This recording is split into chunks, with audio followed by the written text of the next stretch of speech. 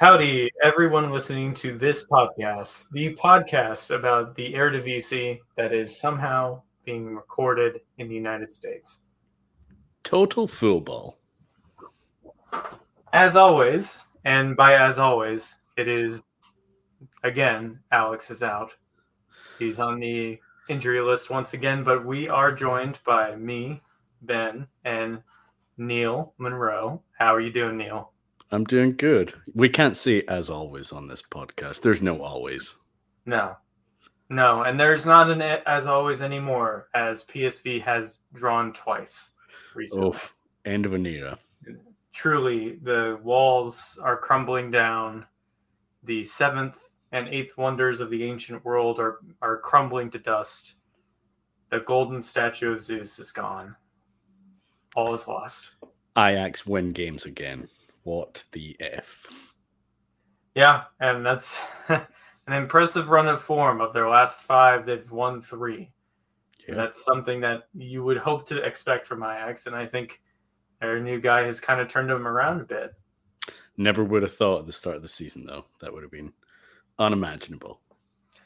I recall our host Neil giving the former manager a lot of leeway. Slack. that's my MO. Just to be clear, I hate to see people fired randomly.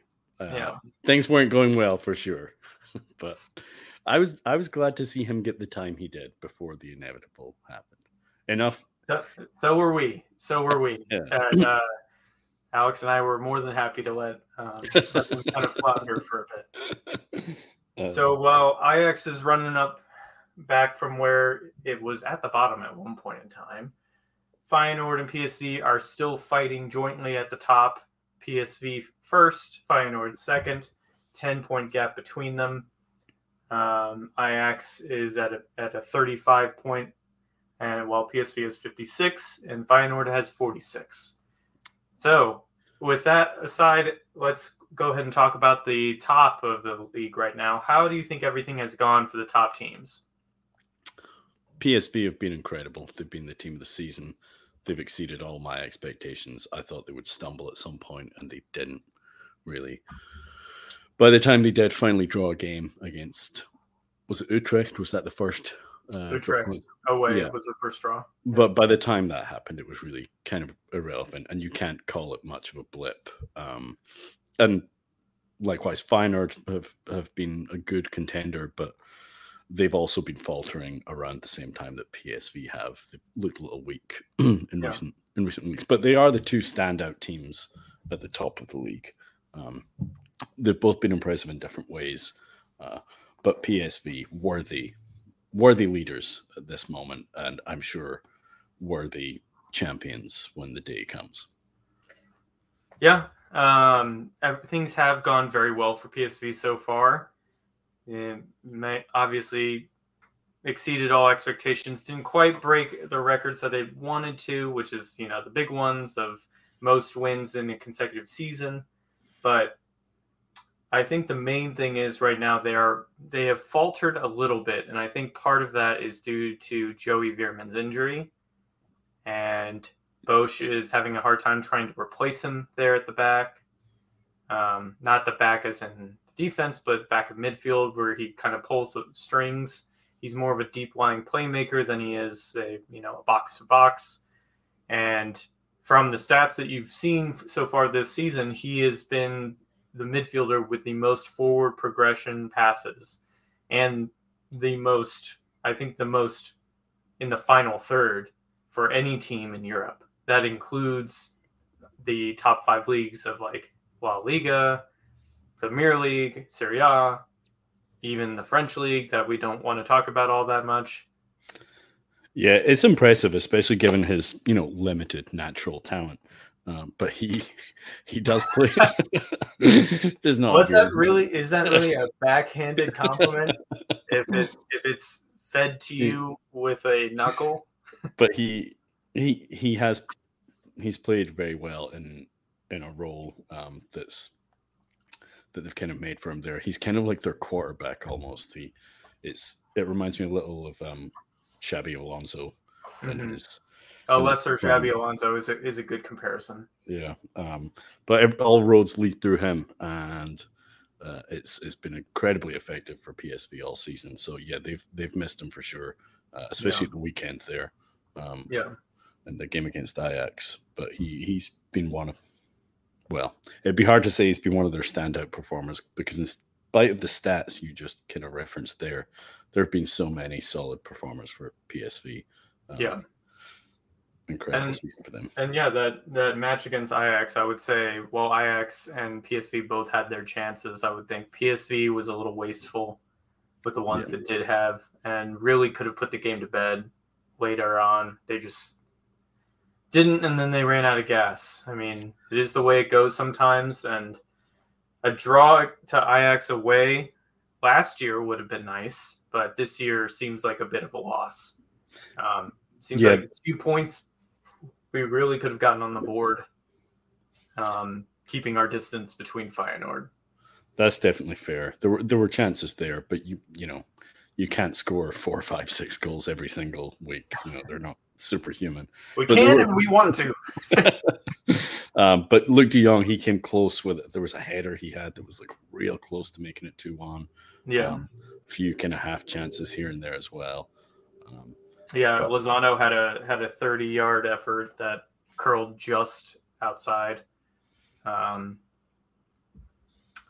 said that, both teams, the goals they did score, I thought not so much about the finishes, which were perfectly fine, but the assists for Ajax, it was an incredible outside of the boot pass that set Robbie free, and he ultimately teed it up for Steven Berghuis. And for PSV, I want to say, was it Saibari that kind of flashed across? It was Saibari from I can't remember who played the initial inserted pass in. I think that was Lozano to Saibari. But it was like a volleyed cross. It was nice. He didn't have a lot of space, and it was perfect. Yeah, and Luke, in typical Luke fashion, he somehow got it in. Don't tell us why it's that. And made it look easy. Yeah, I mean, all intents and purposes, though, Ajax and PSV played a great game of the weekend. It was not by any means a lackluster game for the neutrals. It was one of those 1-1 draws where things were just happening every minute.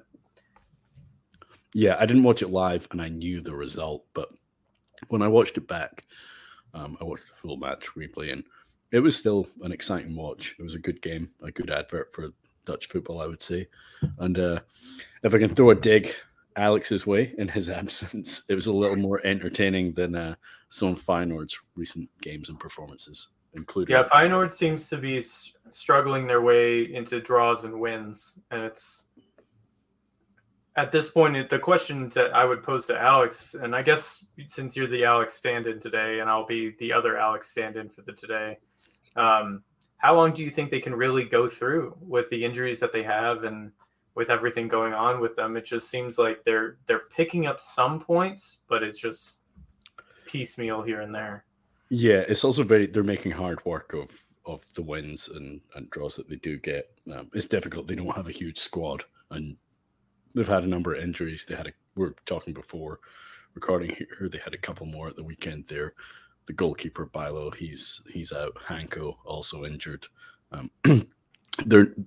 I was surprised they didn't do a bit more business in January. Maybe the league was already gone and they didn't find it worthwhile. It is a more difficult transfer window than the summer is.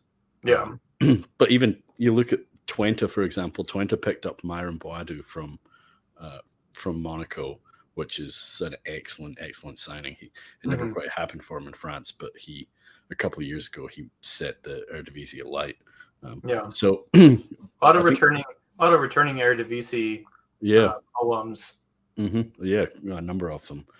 But strange that Feyenoord didn't find it necessary to do a bit of that. So a bit of a threadbare squad, and you get to this time of the season and some of those aches and pains start to show and strains on the squad. And they're not by any means in turmoil, but it's they're going to be grinding out results, and they'll have more points to drop, I think.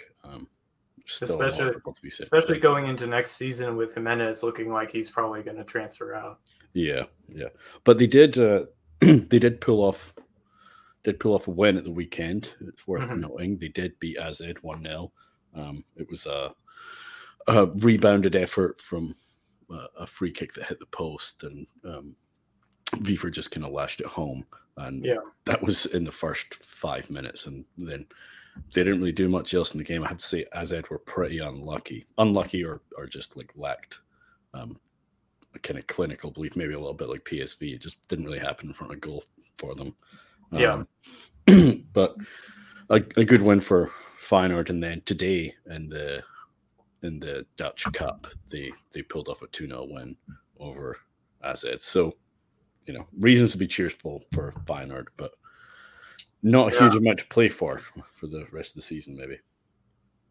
I'm a little miffed, especially about the cup ties, especially since PSV's loss to Feyenoord was due largely in part to a comedy of refereeing errors, which is unusual to say about the Eredivisie. Usually we see some pretty well-refereed games, but if there was a version of a refereeing howler, that was that match.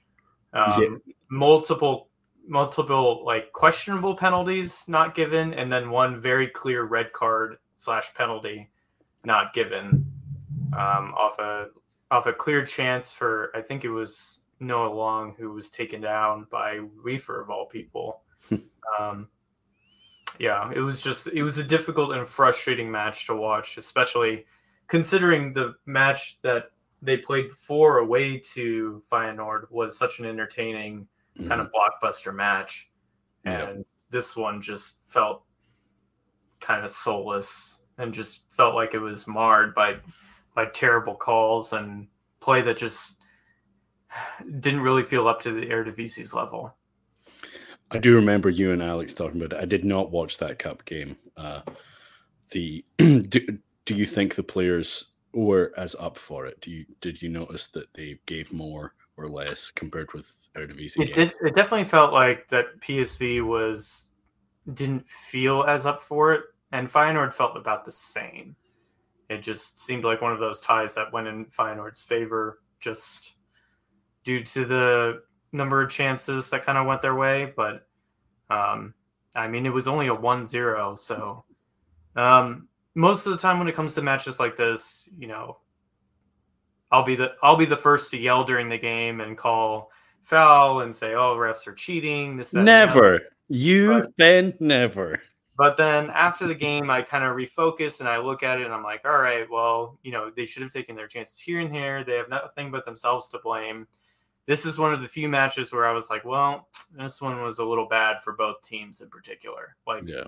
I can see that Feyenoord went through, but I felt miffed that PSV didn't get the chance to really come back into the game because their play was stagnated by terrible calls from the referee. Yeah, and it's worth noting that happens, and it's always really frustrating. We've been a little bit spoiled, and we were surprised very quickly by the high standard of officiating in the Eredivisie. But it doesn't mean it's perfect. And I think the more we've been watching, the more you do start to see the games where like, this guy's not on it today. Yeah.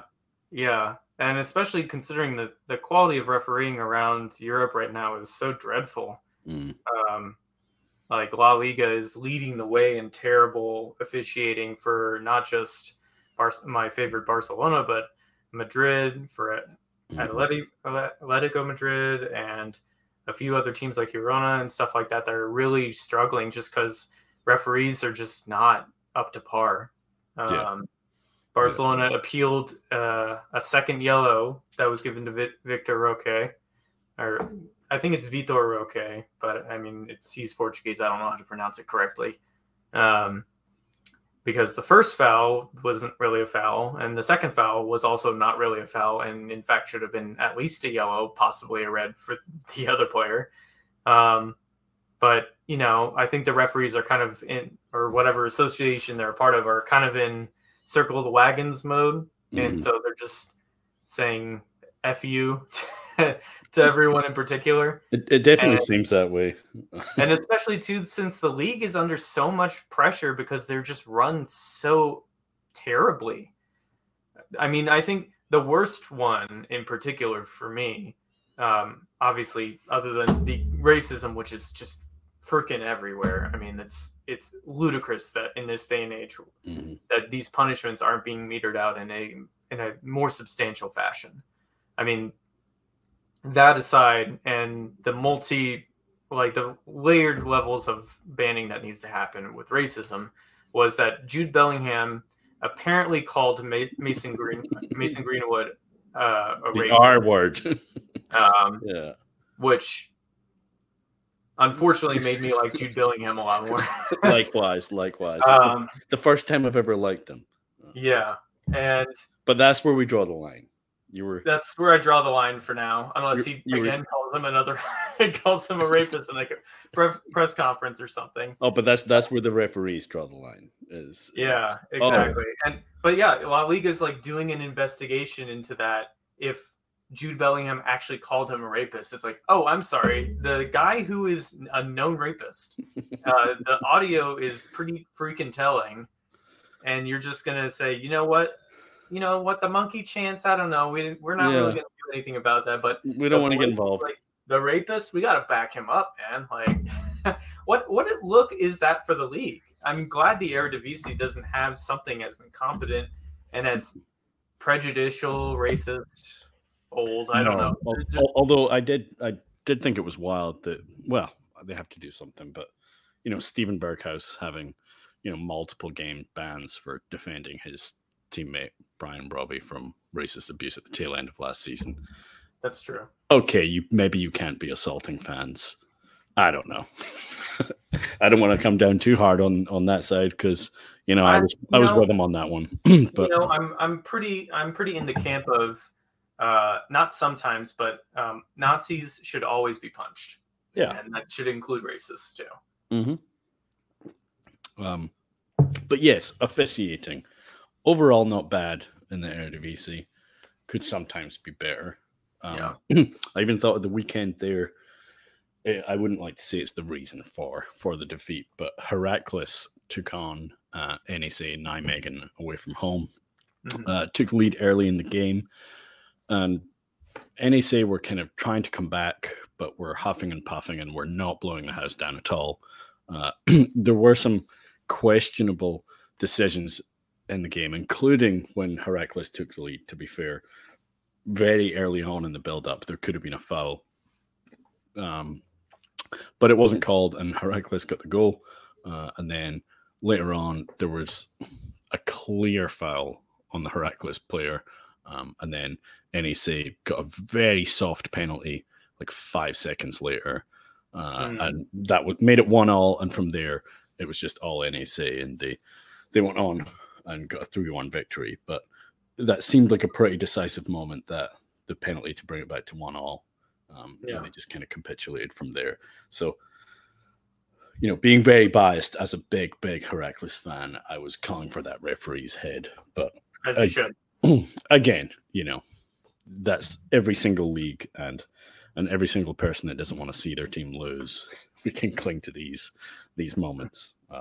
Overall, though, I'm usually pretty impressed. Yeah. And similarly, I am also usually impressed, even with the lower league. Not the lower league, but the lower in the league matchups between teams that are like on the bottom half of the table usually have pretty good refereing. I mean, it's very rare that I'll find a referee that I'm like, oh, that's that guy did a really bad job. But it's been good so far. Of the matches I've been able to watch and of the ones I've seen, just it looks like it's pretty even across the board. Yeah. And I don't see, which is, apparent in most leagues, that players will surround referees. It's not as common in this league. It's refreshing. That is also likely due to the refereeing not being nearly as egregious. But at the same time, like, there's not as much whining in the league as I thought there would be from some of the clientele. Herving Lozano being one. Yeah, maybe it's like a small child. They know which boundaries they can push, and Yeah. maybe he thinks I can get away with this in Italy, maybe not in the Netherlands. Yeah, but we'll go ahead and make that a little bit of a transition into the other three teams that we cover right now, and that while we're talking about that, we can talk about kind of the bottom half and the middle of the table. So, of the three teams, we'll go ahead and start from yours. Heracles, unfortunately, sitting at 15th place with 19 points, 3 losses in their last 5 games, 1 win, 1 draw. Almir is sitting at 12th, 3 wins, 1 loss, 1 draw in their past 5 games. They have 23 points. And then PEC Zwolle is sitting at 8th place with 26 points, 2 wins, 3 draws in their last 5. Wild. It is a wild time. You're top of both piles, Ben. It is a wild time to be a P insert thing here fan. Yeah, they're doing well. They're on merit. A great win at the weekend as well, which was I would not have predicted that. No, I in fact predicted that they would either draw or lose to Sparta Rotterdam. I did not think that they would be able to pull off a 2-0 away victory. I was very impressed by that. And Vandenberg scored. I didn't see the highlights, but I can only assume. I'm sure it was so how are you feeling about that PEC team? Honestly, they're looking great. I mean, they're playing way above their station, and I mean, considering their last games, they're drawing and they're winning some like important matches. I mean, things are going really well for them. And then in those draws that we're looking at on the board, some of them are of them like leading and then like suddenly out of nowhere just like giving up a goal at the end or something like that. Or they come back and they make it a draw. They're showing some resiliency. And for them to be at 26 points, which is again 30 points off the top, which is, a huge substantial margin that they will unfortunately never catch. But to be in 8th place in the Eredivisie with 20 matches played, that's significant. That's great progress for this squad. And if they can shore up some positions next year, they're looking great. Yeah. And I think it would be safe to say they are safe this season. They're not going back down. They're sitting nicely. That's it would be easy to slip, but I mean, with 26 points in the bottom being 15 points now with Waalwijk, and Waalwijk's is a playoff, I think, or something, right? To stay up. Because Volendam and Vitesse look woeful right now. And they do, but they're almost being joined right now by Heracles. Sad to say, it's been a real downturn. What do you think's going on with Heracles right now? Well, they had a pretty bad run of form towards the end of last year. They had a little resurgence and they walloped Almir. Take that, Alex. I think I forget if it was 5-0 or something. I think it was 5-0 because I think there were 3 weeks that one of the 3 of our bottom league teams walloped people 5-0. Yeah, because Almir did it to. Was it Vitesse or Volendam or? Yeah, I think so. It was one of those teams that they also like. I think Heracles started off the chain, and then Almir did it the next week, and then PEC did it the next week, or something like that. I remember there were multiple 5-0 drubbings by our teams, and we were just like, "What is going on? Are they all taking turns?" Yeah, that was a nice moment, a nice little throwback to a happier time at the club. But they lost a couple of games after that, and I was kind of surprised. But they fired the coach, John Lammers, right before the winter break, and I didn't. Yeah. I often don't think a coach deserves to be fired, as we referenced earlier on. But this is Heracles. They've come from the division below. They've had some good wins this season, and I think he had more than enough right to continue into the second half of the season. But the board obviously felt differently. I do agree with you on that point that if you're a manager that's a promoted team's manager, like you were the manager that led them to promotion, you should at least get a year's worth of time to try to figure things out in the new league. And he was not in the relegation zone either. They were, I forget, but they were practically mid-table. I remember you guys were at least in like 12th or something like that. It was round about there. And again, those teams all had, 1, 2, 3 points separating them from that kind of like 8th to. I mean, it's kind of like that now between Peck and Heracles right now. There's 7 points. That's 2 wins and a draw. But, life goes on. They have a new coach now. I think it's Edwin Van Looy. It might not be pronounced that way. Looi, I want to say. That's so Dutch. Yeah. and he's only had a few games, and it's been kind of some mixed results. I think he has maybe like a win, draw, and loss, or 2 losses now because they lost at the weekend to NAC. They also lost to Ajax last week. That was a spirited performance against Ajax, though, I have to say. They got a couple of goals. It was 4-2 in the end.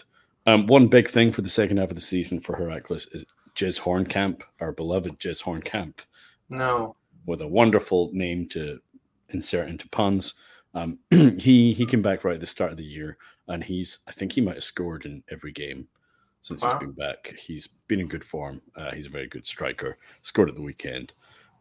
So hopefully he can get some goals and keep them up, but they are really leaking goals in defense. They have to sort that out. Really have to sort that out. So I had high hopes for them. I thought they could sit somewhere around mid-table, but it looks like it's going to be a relegation dogfight for Heracles now. And they have some games coming up where they have to get some points on the board. They're playing bottom place Vitesse this weekend, and they have games coming up after that against PSV, which you're not guaranteed many points there, and then Utrecht after that, who have been a little bit more resurgent recently. So, time to get some points on the board for Heracles. Well, the test will be a good way to kind of show that it wants to get off the bottom 4. So hopefully they can get some points there. I'd like for all 3 of our teams to at least stay up in the next season. It would be nice, but it would also be, somewhat funny if it didn't happen for Heracles, because I've been such a big supporter of theirs this season, and I've always, predicted them to win games and spoke about their ability to score goals. But we'll see. Yeah, and we both don't know that too much about Almere. I know. Yeah, Alex is usually the person on this, but they're sitting 12th. That's relatively good, all things considered, for a promoted side. It's great because they're such a small club, and I think we all thought they were going to finish in dead last. They were bottom place for 3 weeks at one point, 2 to 3 weeks. Oh, for sure, definitely. They lost all of their first number of games, but they're doing really. They've found some form. They've found a way to play. They've found a way to get points. They got 3 points again at the weekend against Excelsior, I want to say. I think it was. It was the early game. It was the Friday game, I think. Yeah, they 2-1 over Excelsior. Yeah, and that's a really solid win, and now I think that helped send Excelsior down the table a little bit. And Almere loving life in the Eredivisie. Potentially going to be there season over season. It's really impressive. Yeah, they're doing pretty well, and hopefully they can continue their good run of form. But some of these other smaller teams, or some of the teams that have been down lower in the table, a team like Vitesse, it's hard to imagine that they wouldn't just find some form somewhere, given where they finished in previous years. A bit like Utrecht, we've condemned them an awful lot this year because they've been absolutely awful. But I was looking at the weekend. I thought, okay, they've gone a few games where they've got some points. They've got like a win here, a couple of draws there. But their successful upturn has gone a little bit longer than I'd even realized. Would you like to hazard a guess as to when they lost their last Eredivisie game? I want to say November. It was the 6th of October. Wow. They're undefeated in 13 games. Isn't that surprising? That is very surprising. Yeah, I mean, their early run of form really surprised us. yeah. It was really bad. They do have a lot of draws in there, but that's not to be sniffed at because they've played all the all the big teams during that spell and had a couple of decent wins. Including a win over Ajax before they really turned that corner as well. But yeah, Utrecht they're now sitting kind of mid-table themselves and have kind of pulled out of their slump. So good for them for turning it around. Yeah, I would agree. I mean, considering how much crap we were talking about them early on in the season, we were like, they're looking like relegation fodder. They deserved it though. They were awful. Yeah, true. Yeah, they were awful to watch too. It's not like they were playing good football. No, absolutely not. There was really nothing. There was nothing to cheer for there. They were just straight up bad. Well, I mean, I think though of the teams that are now bottom of the table, I think the one I'm most surprised by is Vitesse. Not surprised at all by Volendam and Waalwijk. I know have been perennially pretty awful, but Vitesse has been looking absolutely terrible. Yeah, it's again, like I say, you kind of wait whenever it's a big name in any league. You're waiting for them to turn it around, but quite often that doesn't happen. There's the whole too big to go down thing. It's not true. Especially, it's not like this is a top 3-4 side anyway. But really, really disappointing, really underwhelming. There are so many capable players on the books there, and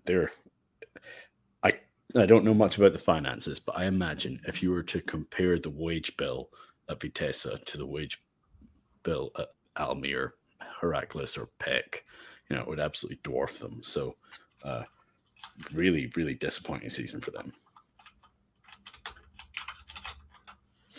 I'm actually Googling it right now to try to see if we could actually find the payrolls.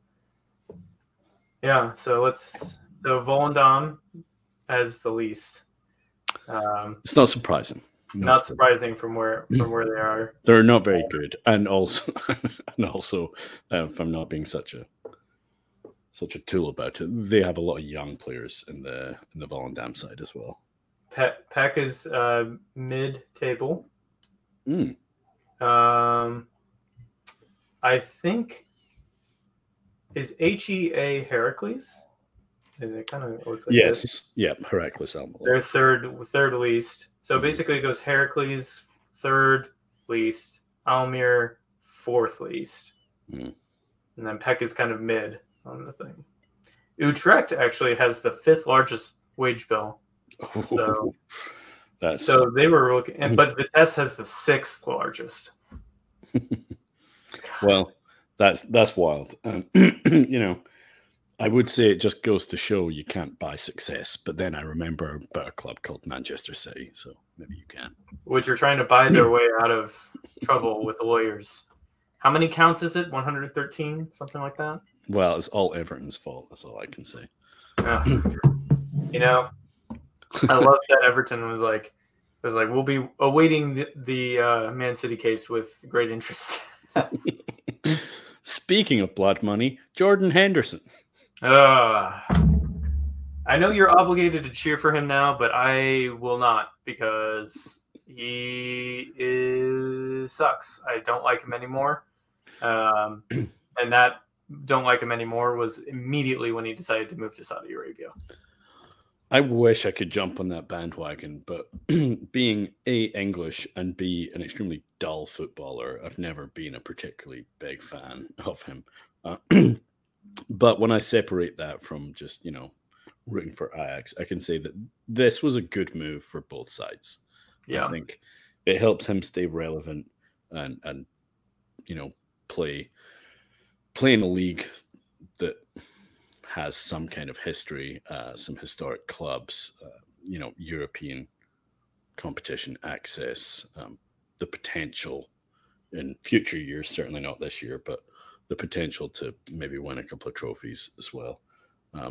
And for Ajax, it is like an experienced head, somebody that's been around the block and and done, and who will which do they it. actually needed, considering the youth on their team. Yeah, and do a lot of the kind of dirty work, and be a bit of a water carrier. They need someone like that. It's not all Hollywood passes and mazy runs. So No, he's never been that kind of. He's been a workhorse footballer, and it's rare that he'll show up on the highlight reel. Mhm. But before he went to Saudi Arabia, he would just put in his shift and kind of like a Milner type, just yeah, and I think mean, if he showed up on a highlight reel, it would be him getting nutmegged, probably. Him and Alex is, rolling in his grave somewhere. These disses of his Liverpool. I don't think Alex really cares that much anymore. No, but the olden days, with Milner and Hendo, I'm sure those remain close to his heart.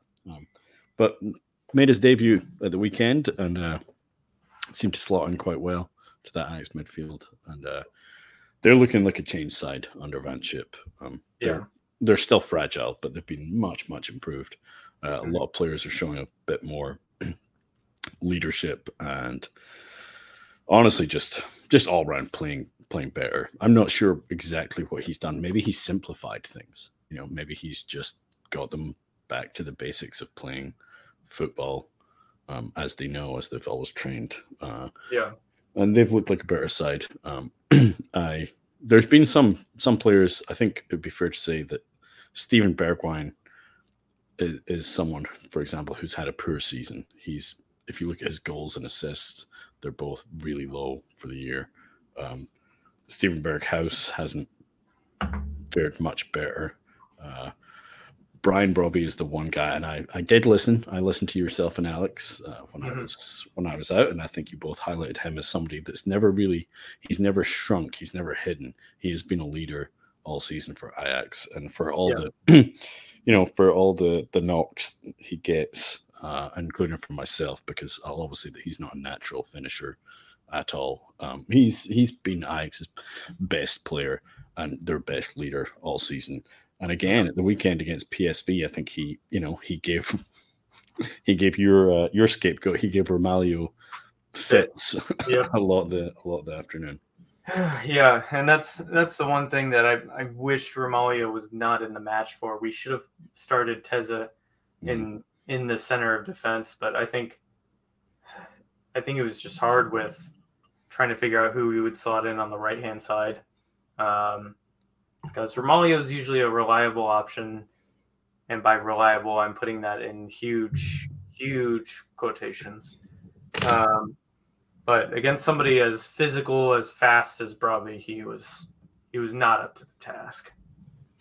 Yeah, he kind of stretched him out all over the place, and there were a number of times where even if Brobby wasn't going for a chance himself, he was able to just hold the ball up, play someone else in, knock it back down for them. And the physicality, just like you say, it was a real struggle for Romaglio to keep up with.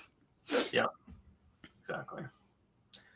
So we'll go ahead and close out with a couple of things here. So we're going to close out with how things you think are going to go for the rest of the year, and simultaneously the matches we're looking forward to next week, and ones we're not looking forward to. Yeah, well, shaping up for the end of the season. What do we root for? PSV's winning run has already complete and utter demise for both of you. But well, we can't root for 100% season anymore. I think as soon as we did start to wish for that is when they faltered for the first time. Well, now we're just hoping for an invincible season. Yeah, that could still happen. There's not really going to be a title race. Yeah, unless PSV really starts on the stumbling block, it does not look likely. Yeah, and PSV are probably really solid in that second spot. But after that, it's been a little bit of a seesaw with the likes of Twente and AZ Ajax are starting to claw back in there. I'd be really interested to see where Ajax could finish, because a couple of months ago, when they were bottom of the table, I thought they were always going to get off the bottom of the table. I never thought they were going to finish bottom. I don't think any of us thought they were really going to finish down there.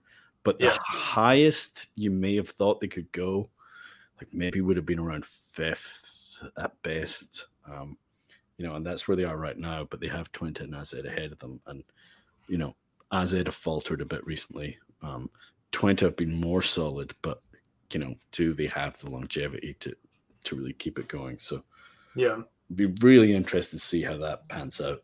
A lot of room for teams to go up and down and in and out of those relegation spots as well. So definitely going to be keeping an eye out on that. But I kind of want to root for Twente, for the rest of the season to kind of keep that spot. Although I'm supposed to root for Ajax, Twente don't have that big a budget. They've got a lot of youth players in their side, and they've been one of the surprise packages for the season. Yeah, and I would agree with that. They've always looked decent, and they've looked like a 6th or 5th place side at best, but they're sitting at 3rd right now, and they're comfortably 6 points above Alkmaar right now. So yeah, and they won that head-to-head last month as well, and were good value for the win as well. I'm not gonna impress upon Alex too much, but there might be a reasonable enough chance if Feyenoord stumbles a lot more and Twente keeps up a decent amount of form that they could overtake Feyenoord for the 2nd slot. Yeah, they definitely could.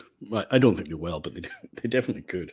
Yeah, and yeah, Feyenoord really have to find a way of regaining some of the early season form and just feeding Jimenez. As long as they have Santi Jimenez up front, they just need to constantly be getting the ball to him. I feel like we're wishing an injury into existence here.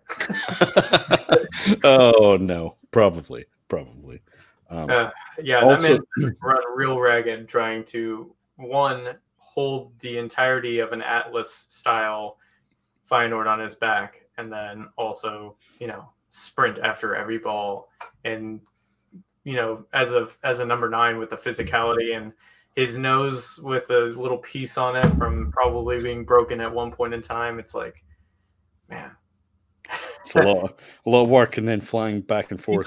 He's looking like Ryan Gosling in Taxi Driver, except not as pretty. He has his own rugged prettiness. It's Drive, right? Not Taxi Driver. Taxi Driver. Yeah. God, what's his name? Not De Niro. De Niro. Was it De Niro? Yeah, it was De Niro. Man. I'm showing my complete, because I'm fumbling together like Pacino and De Niro right now. Those two are kind of like interchangeable to me, even though they're very of course. But yeah, Santi, like a lot of weight in his shoulders, and then also going back and forth for international duty with Mexico as well. Yeah, flying all the way across the Atlantic is just tough. Especially since he's for those games in the USA. And he's also supposed to hold up the Mexican national team too, because I think he's their best player. Oh, definitely. I don't think there's anyone else that's really on his level that's as good. I mean, it's strange considering the Mexican national team not too long ago had multiple players at multiple large clubs in Europe, and now that's not really the case anymore. No, they've slipped a lot from the 90s and 2000s, and I also have noticed it's becoming more and more common for people that have the opportunity to play for Mexico or for the USA. There are more and more players picking the USA when maybe they would not have done so in the past. Yeah, Pepe was one of those. Yeah. So not going to be easy for them, but old Santi Jimenez, he's going to lead by example, I'm sure, and excited to see him involved in some international tournaments in the future. Yeah, I actually do hope that he makes the leap to a club like maybe Atleti, where I think he would prosper. Plus, I just like when Atletico, beats up on Real Madrid. It's always fun. They've done plenty. Plenty of quite literally beat them up at times, like just fighting them. Do not love the racist aspect of it, though. And no. their Athletics fans are pretty. They can be volatile, and then they can also be just ridiculous, like terrible people. I've been to their stadium, been to their game a couple of games. To the new one? Yeah, but I don't know what they were saying. My Spanish isn't good enough. So if everyone around me was being, was being a baddie, I was completely oblivious. But great stadium and generally great atmosphere. Yeah, well, from what I'm so cultured, Ben. I'm so cultured. From what I've seen of the Spanish people and of your terminology, baddie is a Gen Z term. Yeah, and there are plenty of baddies in Spain, from what I've heard. I don't want Alex is not even on this podcast tonight, so I don't want him to have to edit out the C word when I use that. So when I can't reach for that, I can't think of another word. I'm like, what would I usually say? Oh, not on this show. Being the good Scotsman that you are, and the bad Scotsman that you're trying to repress your innate urge to use a different word. But yeah.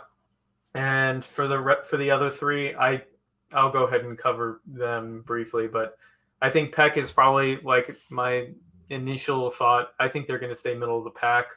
They'll probably end up around 10th, but if they stay 8th, that's a huge win for them.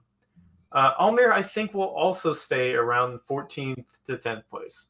I think they're good enough to kind of settle into that area. They've had a good run of form the last couple of games. Now we're coming to Heracles. I mean, that's difficult for me because I've seen them only once. So, and that's when they were thrashed by PSV. I think they will probably end up just above the relegation zone, maybe like 14th or 13th. But I don't know if we're going to see them actually go above that station. Yeah, that would be a success probably at this stage, given where they are. Yeah. Well, I mean, with the incoming matches, I mean, PSV's got Volendam next, so that's almost an automatic win. But, I don't want to count out a team that's really, really struggling right now. So it might be another one where PSV just needs to kind of wake up a bit and work out some kinks with what they're doing right now. That's a good game to get back into form, get some guys. Yeah. Get some guys rejuvenated, playing again. I would have said a good chance for someone like Vertessen to get some minutes, but don't make me sad about that one. But I understand that he had to go. I just think that between them, he was the younger player between him and Lozano, and I understand Lozano's in. I just preferred his style of play to Lozano's. Agreed. I never would have, honestly, and I'm not a manager, and I probably wouldn't be. I probably wouldn't have PSV in the position that Peter Bosz has them in, but I wouldn't even have signed Lozano if I had Vertessen in the squad. I think the problem is that when Noah Long was injured, they were like, well, we need coverage there. So that's why they signed him. Yeah, and he's had a lot of impact. I mean, he scored some crucial goals. He's had some great assists. So that's fair enough. Unfortunately, against your Ajax as well. So yeah, that wasn't a fun afternoon. But Peck's got Eagles next, and I mean that doesn't look like it's going to be too bad for them. But I mean, that's looking like that might actually be a loss. Yeah, it's an odd one to call in that way, but go ahead, Eagles. They've, along with probably Twente, they've been the other surprise package of this season. Yeah, really, really solid, especially at home. Well, what about Heracles and Ajax? Who they got coming up next? So Heracles have got Vitesse this weekend. So That's the bottom. Oh, that's right. The bottom side. And luckily, listener, we had already discussed this on the podcast, and we were just repeating it for the second time. Yeah, well, I listed it off like their next few games. It might not have been in that specific order, but they have Vitesse next, so it is an absolute must-win game. Must win game. Yeah. So you have to distinguish yourself against literally the bottom of the table. And honestly, they've played them. I think maybe they played them in December and lost 2-0. So Heracles have not had. This is the strange thing. They've had some good wins this season, but they haven't been coming against the bottom place sides. So if they want to distance themselves from the relegation pack, they need to beat those teams. So I'll say they can do it. It's more through hope than belief. But the thing I've said all season is they have plenty of firepower. They have plenty of attacking prowess and goal scorers, especially with Jez Hornkamp back now. So I'd like to think they can pick up 3 points in that game. And Ajax they are away to Heerenveen, which is a reasonable Eredivisie matchup. So I'll say Ajax should win that and continue their push up the table. Yeah. Well, we don't know who Feyenoord and Almere are playing next, but I think for both of us, we hope Feyenoord loses and we hope Almere wins. Yeah, here. And we're just going to hope that's going to happen. I'll tell you what else I'm hoping for. Actually, thinking back a few games since I missed the podcast, was I'm hoping to see more of the AZ away strip. I don't know if it's the away strip or the third kit. Oh, right. It's like a silver number. It was like fresh out of 2002 or something. All silver. Real nice. Kind of a throwback. Those old, I can just see like the Brazilian Ronaldo and Figo and Roberto Carlos in a Nike advert. Those guys in the cage with this nice silvery number. Is it silver and like green? I can't remember what the other color is, but the predominant one is definitely silver. It has that nice early 2000s look to it. One of their players as well was also wearing silver boots, which I thought was phenomenal because he basically looked like he was a music video directed by Hype Williams. That's a good way to describe it. Oh man. Yeah, anyway, more of that, please. Seriously Googling this now, trying to figure out which one is the correct. We should all get one. We're all gonna be AZ fans now. I think this one's it. I think it's like a silver one with a black winding on the top. Yeah, but I don't know, black or green. I don't know. Well, much nicer than looking at an NEC Nijmegen. Oh my god, red. Yeah, we don't have to revisit that for the umpteenth time. I think we've talked about NEC's jerseys at least 4 or 5 times on this podcast, and I think it should be a feature every week. How bad is it? Very bad. This is like those two guys that started a podcast where they watched Grown Ups 2 every single week for a year, I think. Or was it every single day? I can't remember. But they basically watched... I hope it was every week. But every time that I listened to the podcast, they just sounded more defeated. And like, they're like listening to Chelsea fans.